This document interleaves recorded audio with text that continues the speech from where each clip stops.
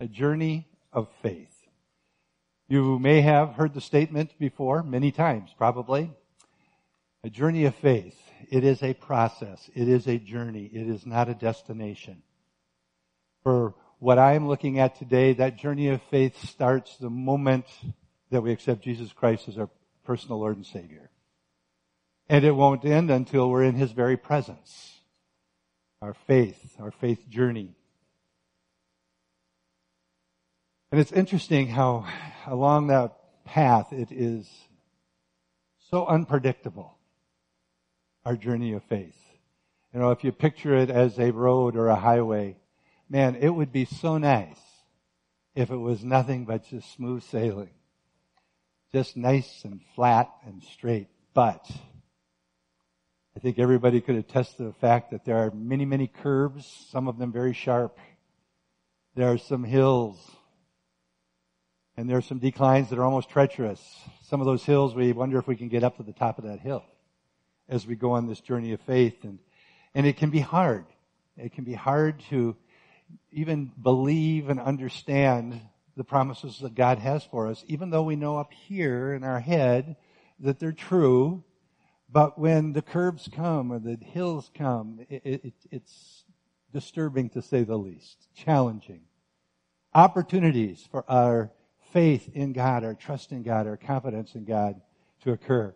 Matter of fact, sometimes I think there are things that even if we knew ahead of time,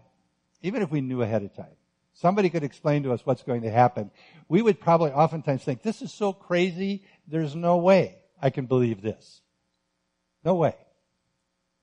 And I'm going to be sharing some of the characters in what we call the Christmas story this morning. And then at the end of the message, I'm going to, Lord willing, read a small article written by a lady a number of years ago about journeys of faith. Believing what the Lord says, believing the Word. You know, can you imagine, going back to the Christmas story for a moment, can you imagine if there was a king and in his kingdom and all of a sudden a prince was going to be born? And the king gathered around him all of his advisors, and he asked his advisors, what's the very best way that we could announce this and we could celebrate the birth of this prince? And all of his advisors came up with all these crazy ideas. Nowadays it would probably be things like a new Facebook page, and we'll start tweeting like crazy and all of those things. But whatever ideas they came up with, the king's listening and he's attentive because he wants it to really, really resonate throughout the land. But then he notices one of his advisors just sitting there quietly.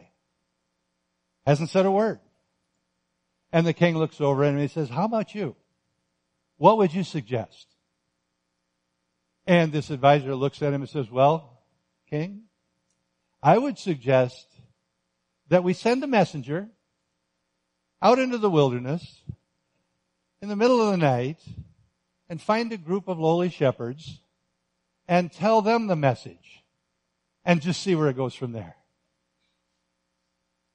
And you would think, okay, all of us connecting it to the Christmas story would say, well, we know God does everything for a purpose.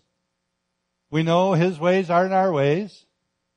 But God, even for you, this sounds really stupid. There's got to be a better way to announce that the prince, in our case, the King of Kings, has been born. And we're going to look at some of the people and how they responded, but I just want us to keep in the back of our minds, sometimes we have a story or an announcement like this that we are called to share with the world, right? We are to go into all the world, make disciples, sharing the gospel message, sharing the good news, sharing the hope, the joy, the love of Jesus Christ with people. And if we sit back and think about it for a moment, and we go to just a typical unbeliever, and tell them the story of how they can find joy and peace and hope, and matter of fact, eternal life. We tell them the story, and they're going to look at us like, what are you talking about? There's no way that you can really possibly believe that, is there? And the reality is, a lot of them won't. You know, when confronted with the truth of the Word of God, it's amazing how differently people react and respond. If you've ever shared the truth of the Word of God, if you've ever shared the gospel message with anybody, you can attest to the fact that oftentimes it is really hard to predict how it's going to be received and how those people are going to respond. We don't know. Sometimes some people respond to the truth with excitement, with a hope, with joy, with an enthusiasm. There's a hunger for what you're sharing with them. On the flip side of that, some people respond with sarcasm, anger, name-calling, rejection, all of these things. Different responses to the same words, the same truth. So we're going to look at a few people in the Scriptures and in what we call the Christmas story and look at their journey of faith and how it begins. Now, we can always get in trouble if we let our imaginations go too far, but I want you to try today to imagine each one of these individuals and realize they're just people. Just people. Trying to do life. Doing what they were supposed to do. And then all of a sudden, God speaks. And whatever journey of faith they were on, it certainly takes a very sharp turn. We're going to start out with Mary. Logical place to start. Mary encounters Gabriel. Now, I don't really know exactly what Gabriel looks like, but in my mind, he's a dude. He's a big deal. And if you read the story a little bit, you'll see one of the first things it says is God sends Gabriel to this Virgin Mary, and he goes to deliver a message, and then it says, and coming into, and I'm thinking, my mind right away goes, holy cow. Mary, this young gal, however old she was, probably not very old. She's probably in the house doing whatever chores she would be doing whatever she would do on a normal day. And all of a sudden, here is Gabriel coming into her house. And he says, "Hail, Mary." Think about it. What would you do? "Hail, Mary, favored one. The Lord God is with you." I would be really glad to hear that, that's for sure. You know, and it's interesting when Gabriel comes and he says, "Hail." If you look at that word, there's absolutely an aspect of that word that means rejoicing, excitement, enthusiasm. It's almost in my mind like Gabriel understands what God is launching. And he comes and says, "Hail, Mary," with a rejoicing heart and excitement in his spirit about what God is going to do. And he says, "Favored one," the one who is honored, one to whom God's grace is going to come. Hail, Mary. Hail, favored one. Wow. Something's about to happen, and I'm sure Mary at that point was wondering what. And it says in the story that she was troubled. And again, if you look at that word, there's a perturbed. She's kind of anxious. She's kind of bothered. And I'm thinking, that's it? You're just a little troubled? Gabriel's standing in your house, assuming the roof is high enough. And she is troubled, and the angel, Gabriel, realizes this. And it also says she's pondering. I think that would have to be one of the greatest understatements in the Scripture. Mary's pondering what's going on. And the angel recognizes this in Luke chapter 1, verse 30. But the angel said to her, "Do not be afraid, Mary. You have found favor with God. You will be with child and give birth to a son, and you are to give him the name Jesus. He will be great, and he will be called the Son of the Most High. The Lord God will give him the throne of his father David, and he will reign over the house of Jacob forever. His kingdom will never end." Man, just look at all of those things that are in that verse. And if you're Mary processing it, you probably didn't get past the very first part. Because she obviously didn't, because she says, "How can this be? I'm a virgin.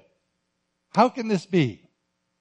Think about the rest of the questions you might have when this angel is telling you that you're going to have a son. He's going to be the child, the Son of God. He's going to be a king, and he's going to rule, and he's going to rule forever and ever. My goodness. How shall this be, since I'm a virgin? And the angel answers her very clearly, and starting in verse 35, the angel answered her and said to her, "The Holy Spirit will come upon you, come to you." Now we need to think about this. We have a whole different relationship and thoughts about the Holy Spirit.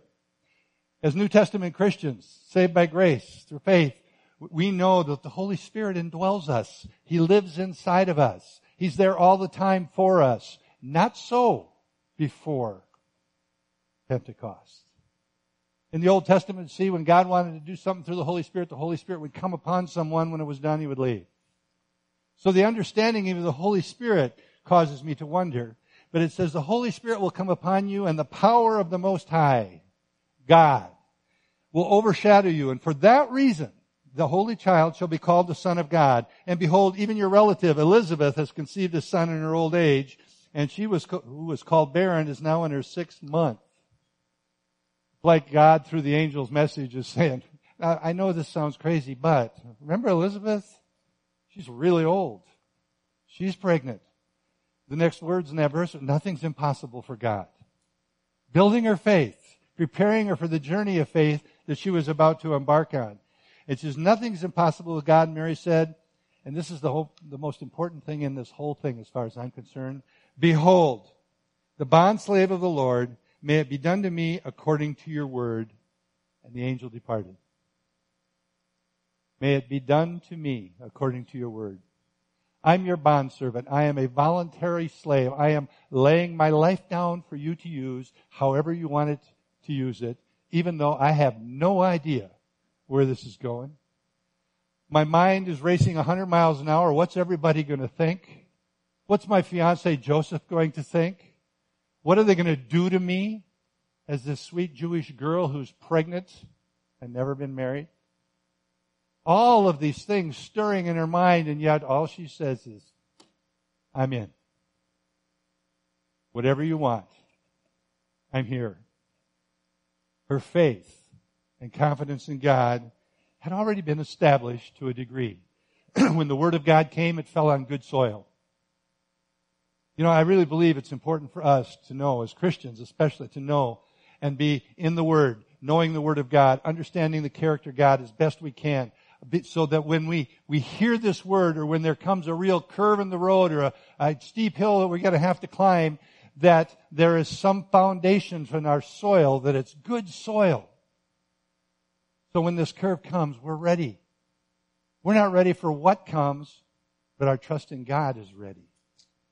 We're ready for the journey. It's a journey of faith. Her head and her heart obviously had been prepared in some way. Mary willingly begins a different journey of faith. Willingly. On the flip side, we see Joseph in Matthew chapter 1. Now, Mary at least had a personal visitation by an angel. That would have been hard to absorb. But if I'm Joseph and I have a dream, and in this dream, an angel of the Lord comes to me and tells me all these ridiculous, crazy things, I'm going to wake up in the morning and say, I'm never going to eat that pizza again. How could he, in a dream, I would think it would be natural to question, can this possibly be true? Can this possibly be? We see right away in the story that he's a righteous man. He was a man who had faith already. Righteous man. Excuse me. But we see I'm going to go ahead and read in Matthew chapter 1 verse 20. But when he had considered this, the word that the angel came telling him that, guess what? Mary's pregnant by the Holy Spirit. Child she's going to have, the Son of God. In Matthew 20:25. But when he had considered this, considered what? I left this out of the story. He's a righteous man, and he hears this from the angel, and his first thoughts were, I got to divorce this woman. She's pregnant.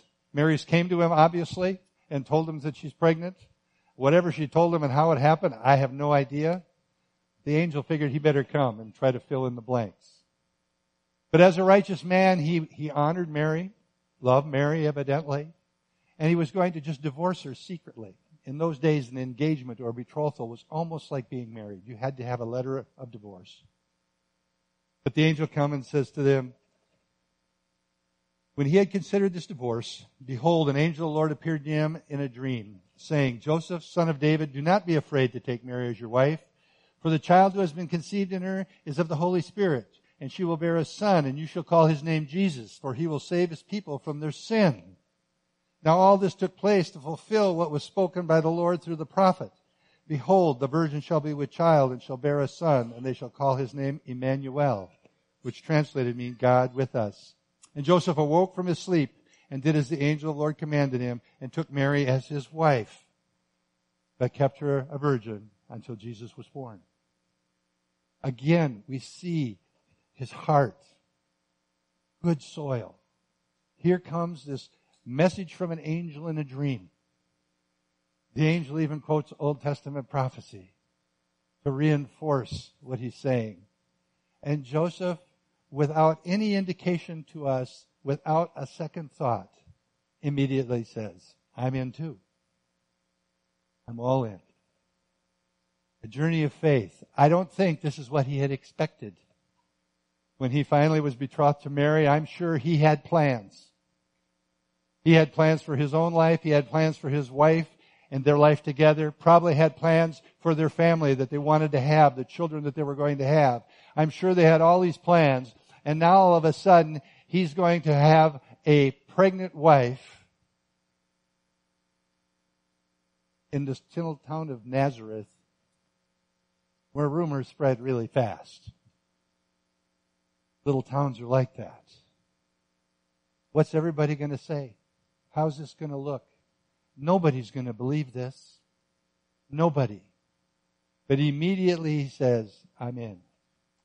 A journey of faith. The road took a twist and a turn that I'm sure there is no way he saw coming.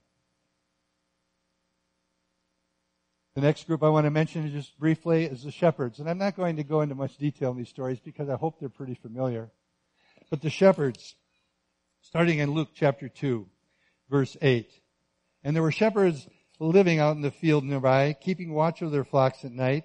And an angel of the Lord appeared to them. And the glory of the Lord showed round about them, and they were terrified. But the angel said to them, do not be afraid. I bring you good news of great joy that will be for all the people. Today, that very day, in the town of Bethlehem, the town of David our Savior, has been born to you. David, a Savior, has been born to you. He is Christ the Lord. He is the Messiah. This will be a sign to you. You will find a baby wrapped in clothes and lying in the manger. And suddenly, a great company of the heavenly host appeared with the angel, praising God and saying, Glory to God in the highest, and on earth peace to men on whom his favor rests.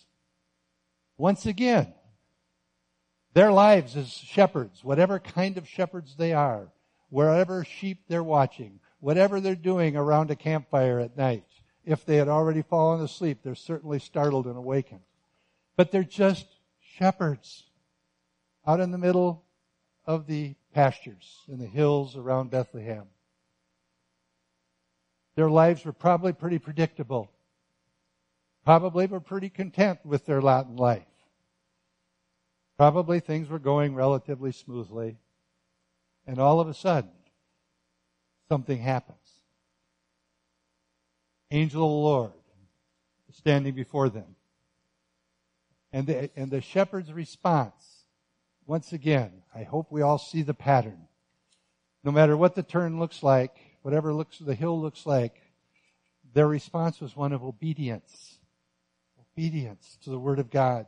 The shepherd's response, let us go straight to Bethlehem and see this thing that has happened.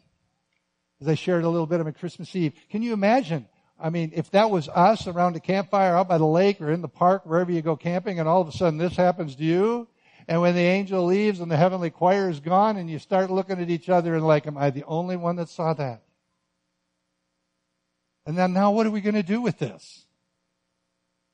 And then we discussed it till 3, 4 in the morning, and finally we decided, let's just go to bed and see what happens in the morning. No, none of that. Immediately, the shepherds are excited.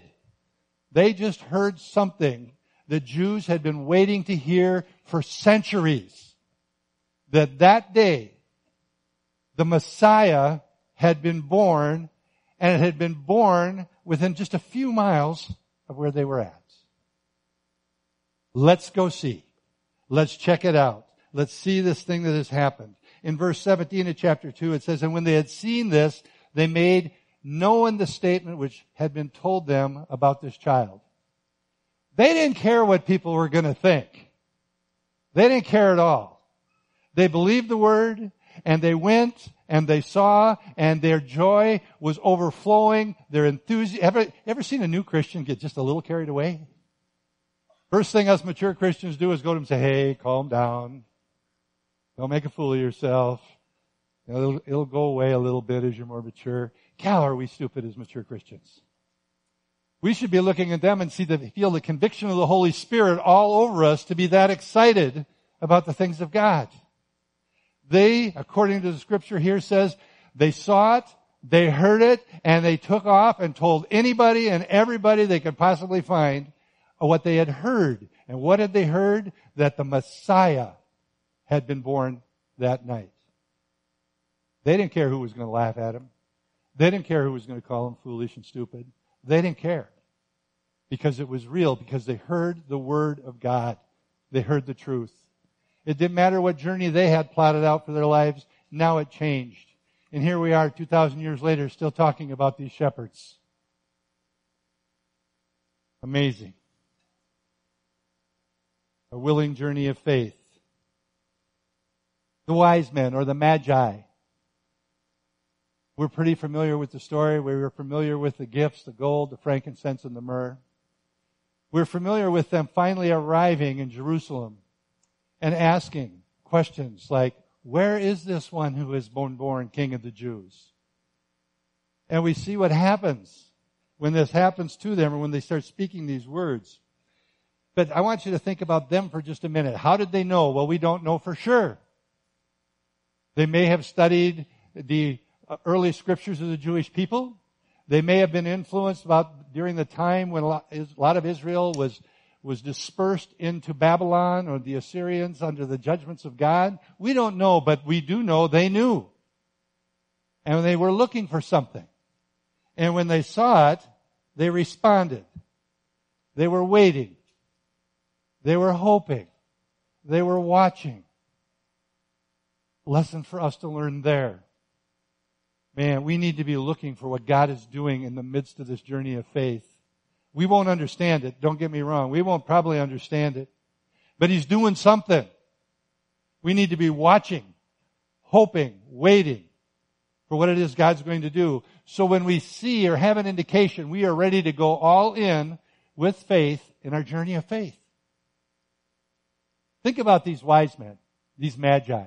Obviously, we guess or assume they had some wealth. And they were probably rallying their servants to load up the camels. We're going to get the frankincense and the gold and the myrrh. We're going to load up the camels. We're taking off. Oh yeah, great. Where are we going? I don't know where we're going. How are we going to know where to go? Well, we're going to follow a star. You're going to do what? You're going to follow. How far? We don't know. How long will it take?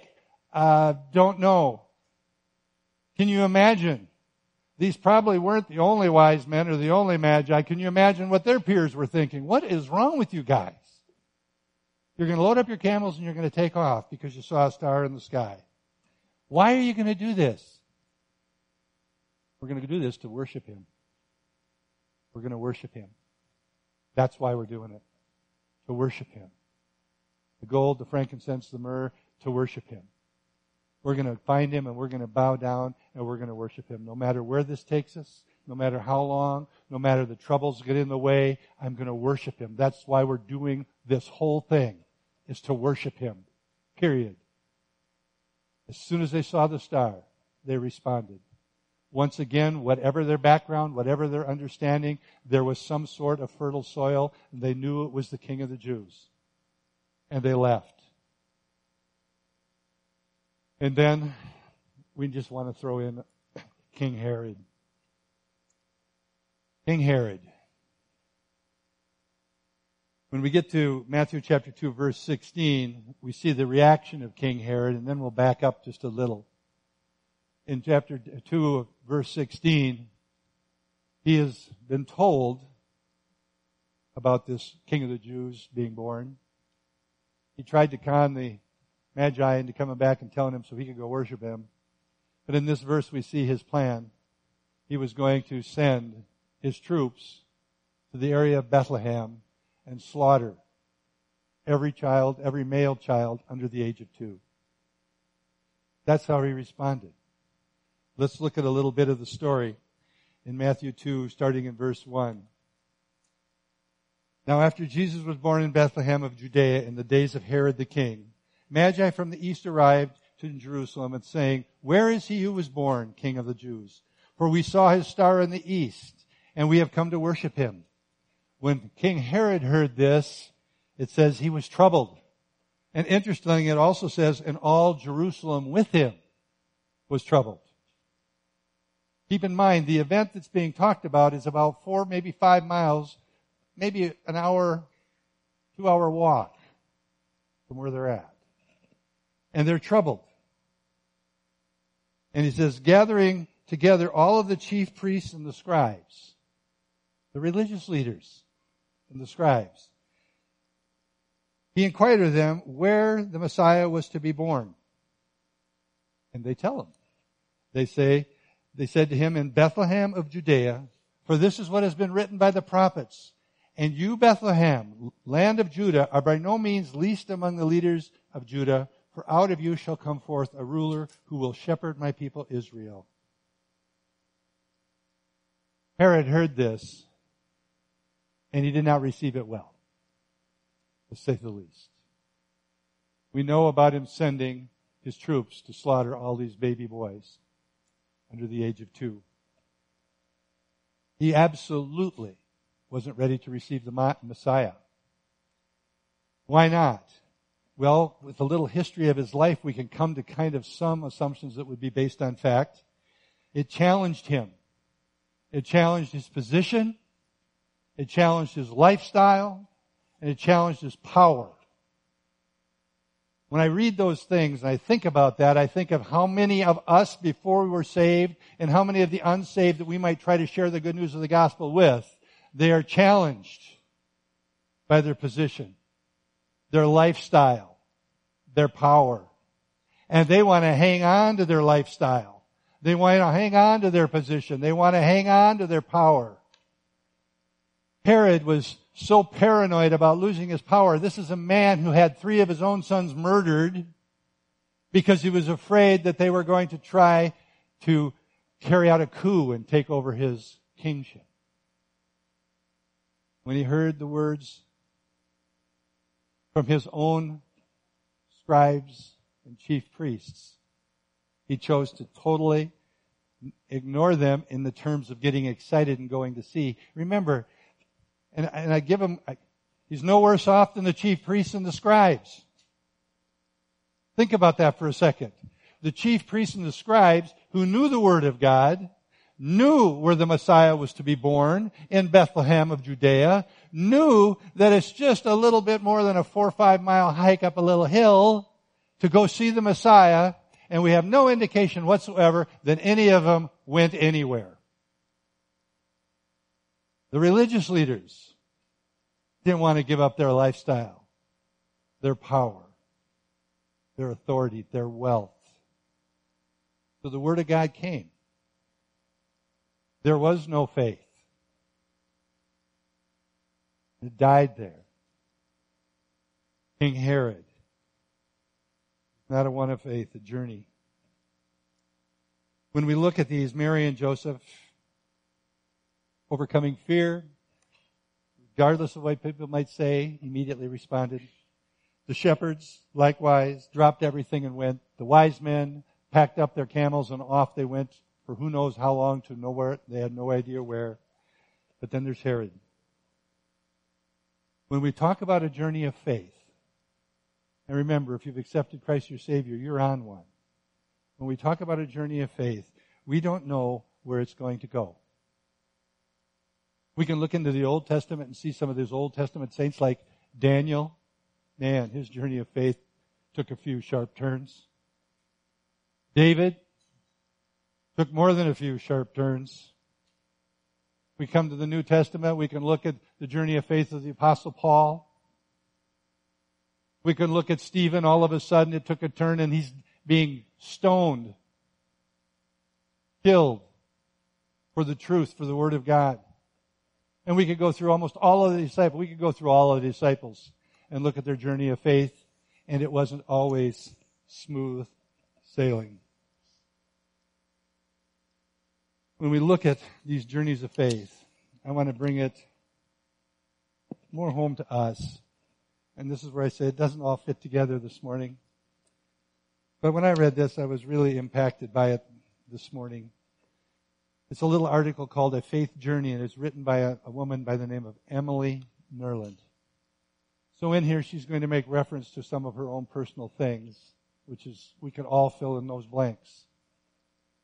But I just want to read it. As a Christian, each day is an opportunity for me to examine my own faith journey. It is a time to pray. It's a time to study. It's a time to reflect. It's a time to grow in my relationship with God. Each day is an opportunity to follow Jesus. Not my own wishes, not my own desires.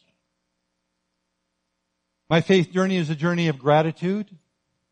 It's a life of ongoing dependence upon God.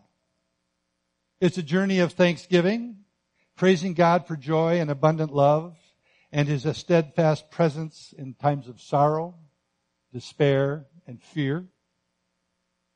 Like any journey, the road is a difficult road to predict. I like to visualize my faith journey like a long road. There are straightaways, sharp curves, steep hills.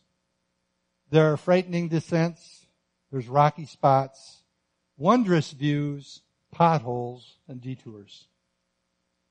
My faith journey has had, like most people, a mixture of conditions. It's meaningful for me as a Christian to reflect, where would I be today without God's presence during the sharp curves, the frightening descents? Where would I be in all these things that I've experienced? I have, like a weary, terrified traveler, called out His name. My parents' divorce, my father's suicide, a child's illness, a diagnosis of breast cancer. These events and many others have had me calling for God's presence and power. There have been days of great sadness, pain, and fear. But I knew that God was with me. He was with me through the support and love of friends and family. He guided me with stories of men and women in the Bible. Remembrances that others too had survived difficult experiences. He blessed me with solitude through prayer. He surrounded me with His presence when I was too frightened or too angry or too distraught to even pray. My God has walked with me when the journey was difficult to travel. As I reflect, it is equally important to ask, where would I be without God's presence during the straightaways and the high peaks of life? He has heard my cries of thanksgiving and of joy, delight in loving my husband, joy in parenting our children, the awe of a new day's sunrise, the beauty of a child's discovery, the blessings of dear friends. God will be my guide, whether the journey is difficult or easy. He will continue to bless me with an abundance of friends and the joy of family. He will uphold me in sorrow. He will quench my thirst for knowledge and fill my days with challenges. As I journey through life, God will refresh me through His Word, through His people, and through His presence. We all are on a journey. They're never going to be straight all the time. There's going to be all kinds of twists and turns and bumps and potholes in the road. The key is, where are we looking and how are we responding in that journey? Keeping our eye on the Lord, trusting in Him. Realizing if we believe what we say we believe, He already knows the end from the beginning. As we get in line with Him, follow Him, He'll never forsake us. He'll never leave us. Journey of faith started on that Christmas many years ago for those groups we talked about, but we are all on a journey of faith, putting our trust in Him. Heavenly Father, I am so blessed by the knowledge of knowing that no matter where my journey of faith or our journey of faith takes us, you're going with us, you go before us, you're alongside of us, and you've got our back. Lord, I thank you for the people of God who manifest your presence towards us with their love, their encouragement, their prayers. We thank you for prayer, that we can come to you knowing we are coming to a Father who desires good for His children. We thank you for your word, all the powerful, powerful promises of your word. I pray for each one of us here as we are on this journey of faith, wherever it is we are at in this journey. God, we would never lose sight of the fact that you're there with us. And it's a journey to build trust and faith in you, especially when we can't see where the next curve leads us. Father, it is such a blessing to know the peace of God, joy that we can have, the love that you have for us, always, even when we don't understand. I pray, God, that each of us would look to you in every situation. In Jesus' name.